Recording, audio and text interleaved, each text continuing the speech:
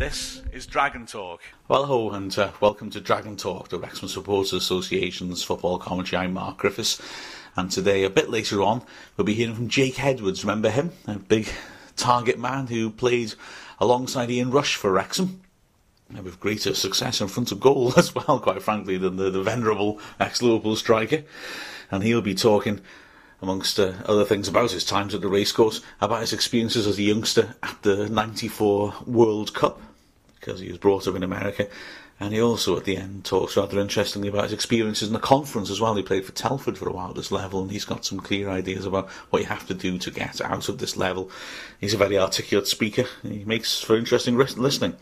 But firstly, being a bit topical, the issue of Dean Saunders being Welsh manager. In a moment we can hear from Dean Saunders, because after the York City match he did speak at some length about him and his position with the Welsh FA. It's a strange situation, isn't it? It looks like Brian Flynn's going to be caretaker manager at least, and I mean, a part of me feels a bit daft. Dean Saunders won't be the next Welsh manager, I'm quite sure, but having said that, he's a lot closer to getting that gig than the thing you might expect. I know you've got to look at it and think, well, hell's bells, if Wales are seriously thinking about appointing a manager who's in the middle of the fifth level of national football, in England at least, then we've got a problem. Yeah, true. Just like there's a problem with the players in terms of the small amount of choice that a manager has got. I think it's also true if Wales don't go down the route of appointing a non-Welsh manager, and after the Bobby Gould experience, I wouldn't blame us if we never did, then there's very few candidates to pick from. You see the lists that the bookies put out, and Saunders is fairly well down them, but they're not realistic lists. The fact is, the likes of Tony Pulis and Kenny Jackett have been floated. The Welsh FA are going to pay compensation for them. They're not going to do it part-time. They're certainly not going to give up successful club jobs to come to Wales. Likewise, Ryan Giggs, oh please, I mean, there's no way on earth Giggs is going to be the next manager of Wales. And likewise, John Hartson, because he's high profile, says he'd like it, and everyone's talking about him like he's a genuine candidate. This is, again, no chance. But if you actually strip all those names out and look at, who's really got a chance, it sort of boils down to Brian Flynn, Chris Coleman, Saunders, really. Saunders can hardly point to his club record as conclusive evidence that he should be appointed, but he is inside the Welsh FA machine, and you never know. Say Flynn decided, he'd rather stick to developing the young lads, that would be understandable. Let's be honest. It's a very secure job, that. I mean, we just had a change of manager. Flynn's place is in no danger at all. So, Flynn might decide that being under 21 manager is a post he's not liable to get sacked from anytime soon, and maybe it's nice to have the secure regular income. If he did that, are we looking at a toss between Coleman and Saunders? It's not as far-fetched as you might think. So anyway, after the match, as I said, Saunders spoke about the position, and this is what he said. Talk about another job, if I may, Dean. Just ask you finally from me about the Wales situation. Do you know what your future is within the international setup? Have you heard anything? At the moment, no. I know as much as you. I looked at Sky Sports last night, and it said on Sky Sports that Brian Flynn had been put in charge of the team for the next 2 games, and that's all I've heard really. As far as I know, I'm still the assistant manager of Wales. What do you think of Brian Flynn coming in? Are you pleased by that appointment? Well, yeah, I've been involved with Wales since I was 21. I'm 47 now, so I was that 26 years. I think I had 18 months off when I was at Newcastle as assistant there, where I wasn't involved. So I've been involved for a long time, and whoever takes over, all I want to do is for us to win and qualify. So Brian knows all the players. It's 2 games that really we could do with 2 results, and then take it from there. Would you fancy being involved with Brian at all in some capacity? Well, are you Welsh? I'm not actually. But all right, you Welsh, Richard, aren't you? Yeah. You'd want to be Wales manager, wouldn't you? I think anybody who's Welsh, if someone said to you, "Do you want to be the manager of Wales?" I don't think many people would say no. So eventually, when my time will come, whenever it comes, it comes. I mean, it's probably breaking news to you, but I think Alan Curtis and David Williams, the talk is that they will come in to work on the coaching setup. So where does that perhaps leave you? You know more than me. You know more than me. I don't know. No one's told me anything. Have you had not enough contact from the FAW then? I spoke to John Toshak, who rang me yesterday, and told me what he was thinking. But and I phoned Mark Evans. He didn't know a lot, but he said that there'll be things happening over the weekend, maybe Monday. But that's all I know. But ultimately, long term, you'd love the job, would you? Because this is still a temporary appointment, Brian Flynn. So in the long term, you'd still be interested. Well, as I said, my time will come, whether it comes now or it comes in a few years. But I've got to do well where I am first. I've got to do well here, and I've got to do well in my career. And as you said earlier, you've got to win matches, and I can assure you that's what I'm trying to do. Trying to win as many matches as we can. So interesting.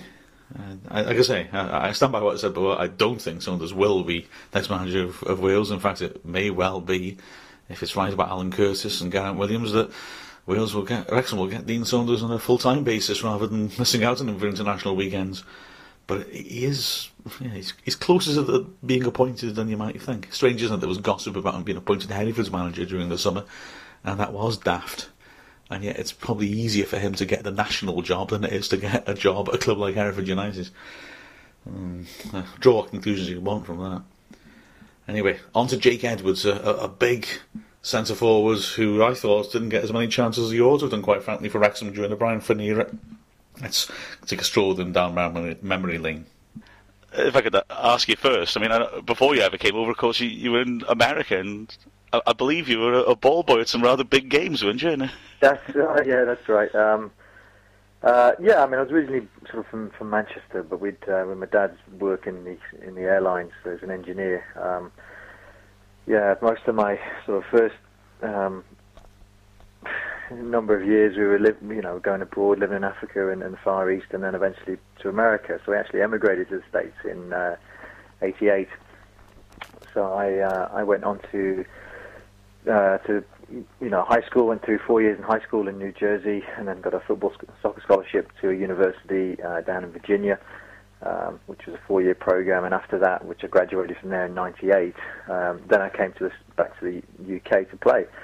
The last 2 years at my university, I'd been coming over in my winter break and having the month playing or training with Tranmere Rovers each time. So through a connection with Ian St John, who actually had come over during the World Cup in '94 with Jimmy Greaves to do a program, and I met those guys then in '94 because I was in high school at the time, but I was a volunteer for the World Cup host committee in New York, and it was good. In the run up to the World Cup the year before, we were doing lots of events around the city, sort of marketing, promotional kind of events, and people like me that were actually playing football were doing various sort of like football related expos, little competitions, various things like that, getting people with the football doing things. So it was good. And then during the World Cup, my role ended up being as a ball boy, basically. But I guess your on-field game day staff was your technical title. Sounds better than ball boys. But it was great. It was a giant stadium in New York. At that time, I think maybe I was about 15 or 16. And you were popping in and out of the dressing rooms, making sure they got everything they need, and then you sort of enter the pitch behind the team, and then you were against the New York Giant Stadium is kind of like a cauldron that just goes up straight. So there's a big wall around the pitch, so you're basically against the wall, and if need be, collecting the ball, putting the ball back on the pitch. It was a great experience. I got to do 2 games. Did the Italy Norway game, and then the Ireland-Italy game, which is kind of a great game that the Republic of Ireland beat Italy 1-0. It's Ray Houghton scoring his volley over the keeper. And it was a great day. It was about 78,000 or something there. And then I managed to see a couple of other games while I was there, which was just a great experience. And as I said, through that I met Ian St John. My dad was also a volunteer, but because he was based at the airport, he was sort of meeting and greeting and looking after people on the airport side. And I think the BBC had basically left Ian St John and Jimmy Greaves kind of stranded. And with the budgets and whatever, they weren't perhaps looking after them. So my dad was the only one that seemed to recognise them, and then make sure they got to a hotel and got a couple of dinners at some restaurants, and sort of through that I got to meet them, and through Ian it was a case of come back over to the UK whenever you want, and he'll get you training at a team somewhere. So that's kind of how I ended up coming back to the UK. And you ended up at Wrexham, of course. And how did you find it? Were you glad to get the shot there, I suppose? You had a trial first, didn't you? Yeah, I did. No, it was really good. As I said, the first winter I came over to, I think it was 96, and I had a month at Tranmere. It was good. I played a couple of reserve games with them, and then I came back the winter of 97 to Tranmere again, and had maybe 3 weeks with there. And it was just sort of training and reserve games. Nothing was seeming to be happening for me. So Ian said, well, let's go down to Wrexham. And I had a week, I think maybe a week's training with Wrexham, and it was really good, and it went really well. And I played, I think, in one of the reserve game, and it was all very positive experience. So they said to come back in the summer. So I graduated that May in 98 and came back in the summer to do pre-season with them. We went on the tour to the Isle of Man. And signed at some point in that pre-season. So that was 98. Yeah, so I had 2 seasons from there with Wrexham. After that, and you find yourself arriving with all the fuss about Ian Rush arriving as well. What was it like to be working with him? It was a really exciting time. I mean, there's some really, really good players on the team at that time. It was a bit of an older team. So it had some good players, experienced players, so it was great to be learning from those guys. And of course, Ian Rush had arrived then, so there was a big media storm about that. And of course, he was such a legend in the game, and he was still playing and still looked incredibly sharp in training. And so just to sort of watch him, and I think I played a couple of games with him, which was just a real bit of a dream come true, I suppose, for a younger player at the time. And then he eventually sort of taken on a coaching role of the reserve team, so I got to sort of see him, work with him, learn from him, and that was a really, really kind of valuable experience for me. I got a lot out of that, so I was very, very fortunate.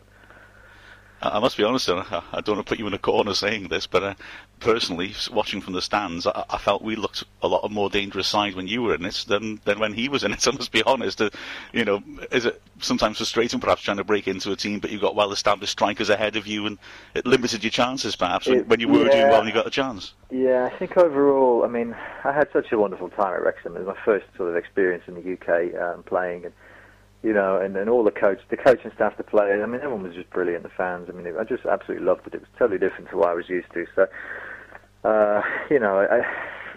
with rose-coloured glasses, you always look back, everything was just fantastic, isn't it? But at the time, it was, it was certainly a challenge. I mean, I'd just come to pretty much a new country, let's say, and it was a new style of football, and I'm just trying to break into the side. And I did get some opportunities here and there, and, I scored some goals, and I was scoring a lot of goals in the reserves at the time because I was getting a regular game there, and so I did get a couple of chances. But you're right. It was frustrating because I guess like you're the new kid on the block, and it's a pressure environment, and they need results, and you've got sort of established players who have had so many years in the football league, and it just seemed like my first year you had a couple of those players, and then you had Ian Rush who had come in, so. There's a big sort of emphasis to get him involved in playing. And then my second year, which I was feeling pretty positive about, then a sort of a new influx of players came in forwards. So there was always an enormous amount of strikers at that club. For some, which was perhaps unusual now, now for the sort of lower league clubs. But then it just seemed like you always had 5 or 6 strikers who all, could easily be playing, I think. So. And that was a bit of a challenge. I would have liked to have maybe, I would love to have played more. That's for sure. Yeah. And I suppose that was a factor in you moving on. I suppose to get more. Well, of a chance. Yeah, that whole thing was a bit strange at the time. Yeah, because towards that second season, there was, like I said, a lot of strikers, and it was difficult to get a regular, any run in the side. So the opportunity came to go on loan for a few different clubs, which I actually kept turning down because I just wanted to sort of stay there and try and get in the side. But eventually it was kind of made clear to me that would be the best thing to do. So took the opportunity to go to Telford, which was in the conference at that time, and I think I don't know, scored a lot of goals there. Maybe it was sort of 12, 15 or something in about 11 games. So I had a good run of games and goals there. Hopefully with the idea of coming back and, just getting into the side. So, I mean, I found that level at that time really fairly easy, and it was not where I wanted to be. So I was able to score goals there and do well, but then it all turned into a bid, and they put a transfer offer in, and when the loan ended, the next thing I knew about it, I was in the office with the manager, being told that they've accepted the bid and would like to go. But, it wasn't the point of the exercise for me. Wasn't to do that. I was just to get back in the side at Wrexham, but. So I didn't want to do it, no. But then it was sort of made, it was kind of made clear that that's probably the best thing to do as far as, I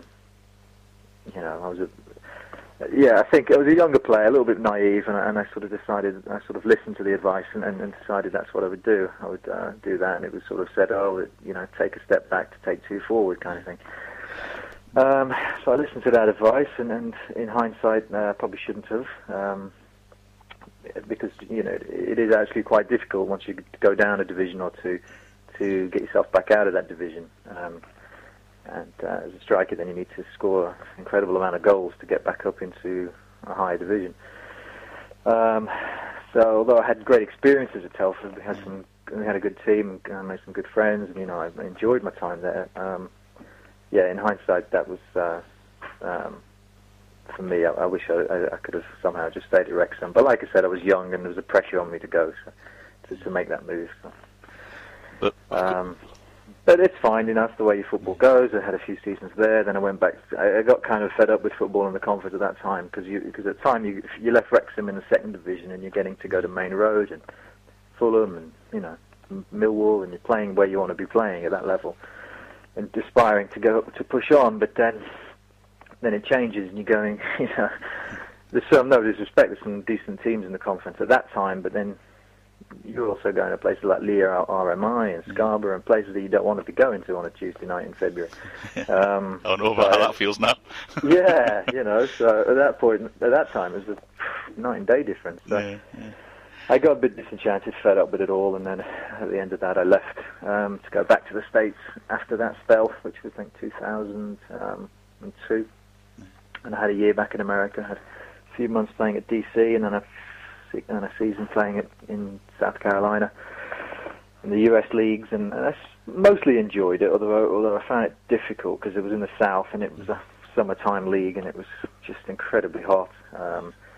Over 100 degrees, every game, and it's only a 6-month season. So there's a few things that I just, I decided that actually, I want to try and get back in that league and do something there. So, much to my wife's dismay, after moving her back, selling all the furniture, I said, let's go back to the UK. So I wasn't very popular for a bit. So I mean, in the end of it, I had some good experiences. I went down to Yeovil, had a good time at Yeovil. It was a good side, and I played some good football there, and then moved on to Exeter, which is down the road, and we had a good side there, and we had a good, a really great run in the FA Cup, playing against Manchester United at Old Trafford in 2005, I think it was. I got a 0-0 there and lost the return leg. And then prior to that, we had an FA Cup third round against Liverpool at Yeovil. So there's always, you look back and you think, well, what would I have done differently? But, you end up just going where it takes you, and you have good experiences along the way. And from Exeter, I actually took a loan spell at one point at Chester, and Mark Wright was there. A bit fed up with things down there, and I wasn't seeing eye to eye with the manager, so let's get out of here, let's get a loan, and Chester came up, and didn't really think anything of it at the time until I signed, and then realised the first game was at Wrexham. So that was always going to be interesting. So that was I guess after leaving Wrexham, I played them once in the FA Cup when I was at Yeovil, and we Wrexham came down. I think we won that game maybe 4-2 or 4-1. I think it was 4-1. Yeah, 4-1 it was. Yeah, and then the next time we played them was when I was at Chester. So. And they'll be modest. You scored, didn't you? For I Chester. scored again. Yes, I know. In that game, it was we were 2-0 down, and got the first, and then we maybe might have pushed on for the next one, but it was a really good. It was a bit weird at first, a bit awkward, to be playing against a team that I was really fond of the place. But once you're playing, and then you scored the goal, which was good, but we lost the game overall, which was good for Wrexham. What's it feel like going back? Sorry? What does that feel like? What sort of reception as a Wrexham player do you get when you go there, come on and race scores for Chester? I don't know. I think mostly it was pretty good. I guess you get a few people, like there's a couple of people giving you a bit of stick, like in every situation that happens. But I think it's been a long time, since I've been there. I always enjoyed playing there, did my best there, and scored some goals there. So I think I got some good response from some people. I think a lot of people wouldn't have a clue who I was. It's been a long time ago, and I made a lot of close friends there with some of the fans and with some of the staff and friends in the town. So there was a good support network. It was lovely to go back and see Joey and a few of the old coaches and some of the old staff, secretaries and this kind of thing. So that was really nice, I must come back up and watch a match or just see the place. I mean, I haven't been up in years, which is a shame, but I'd love to come back up and see a game soon. I must do that. You'd be scared of the standard of football as well, I promise you. It's a bit different. They're struggling there. Yeah, I mean, it was such a shame to see them go down and down again. I mean, that's the problem with this conference. It's such a difficult.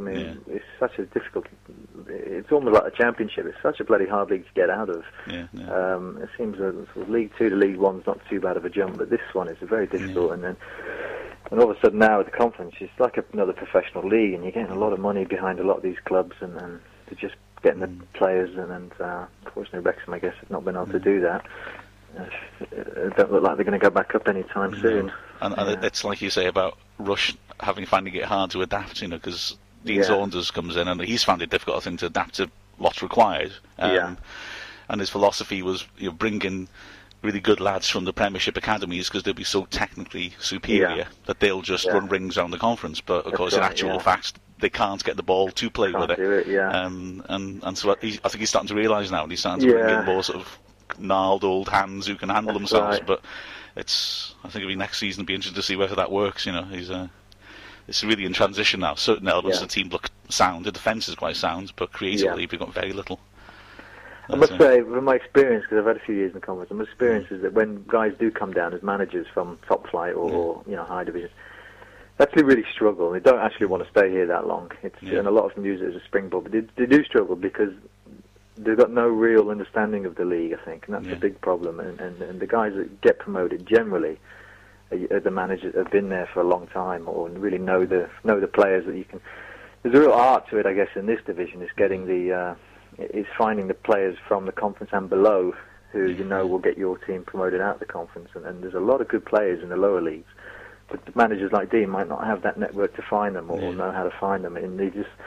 You see, they get these 18-year-olds who are used to pretty football and the reserves for Premiership teams, and then you throw them out on a pitch with 2,500 screaming fans, and you've got 6'4" part-time boxers coming through the back of you, smashing you. It's a different animal. So you do have to. It's okay to have one or two of those players, but you really have to get the right kind of mix of player, and he's maybe that's what he's going to be able to do. But you do need to have some proper non-league players, unfortunately. I think it's difficult because what's the answer then? The answer is what you go to the League 1 and 2 and bring players down. But how do you convince someone to leave League 1 to play in the conference? Well, the only way you can do that is to offer him a ton of money. Because why would he do that? So you're going to have to offer him, 50%, 80% of what he's earning. So you actually, you're mortgaging the club out to get players to come down, and the amount of times that happens is unbelievable, because these players come down then on, a ton more money. And what's the real incentive for them? They're just coming for the money. So do they really care if this team goes up or not? They absolutely don't. So you get like mercenary kind of players coming down, and these are not going to, run through brick walls for you to get your team promoted. And the guys coming from below, actually, although you say they're substandard, they are hungry because they want to actually get up. And they want that success. So actually, maybe one or two players can come down, but the players you need are the players that want to go up. So it's all very well saying that, but you've got to get those hungry players, and you don't get hungry players by cherry picking them and offering them, doubling their wages and all that. Jigsaw, isn't it? You just got to get the right players, slot them in from here and there, and then eventually let aside. But it doesn't happen overnight. And a big club like Wrexham, with the big sort of costs of running that stadium, and they want their success and need it. They can't be in the conference too much longer, I don't think. And so there you have it. There'll be another Dragon Talk along before too long, I'm sure. In the meantime, keep your eyes peeled on wrexhamfan.co.uk, all our usual podcasts up there, post-match reports and interviews, and our tactical reports, video blogs, our written blog and the like. They're all on there, and you can subscribe through our RSS feeds or via iTunes to our podcast too. So keep listening, and let's hope we have some positive performances to report on before too long.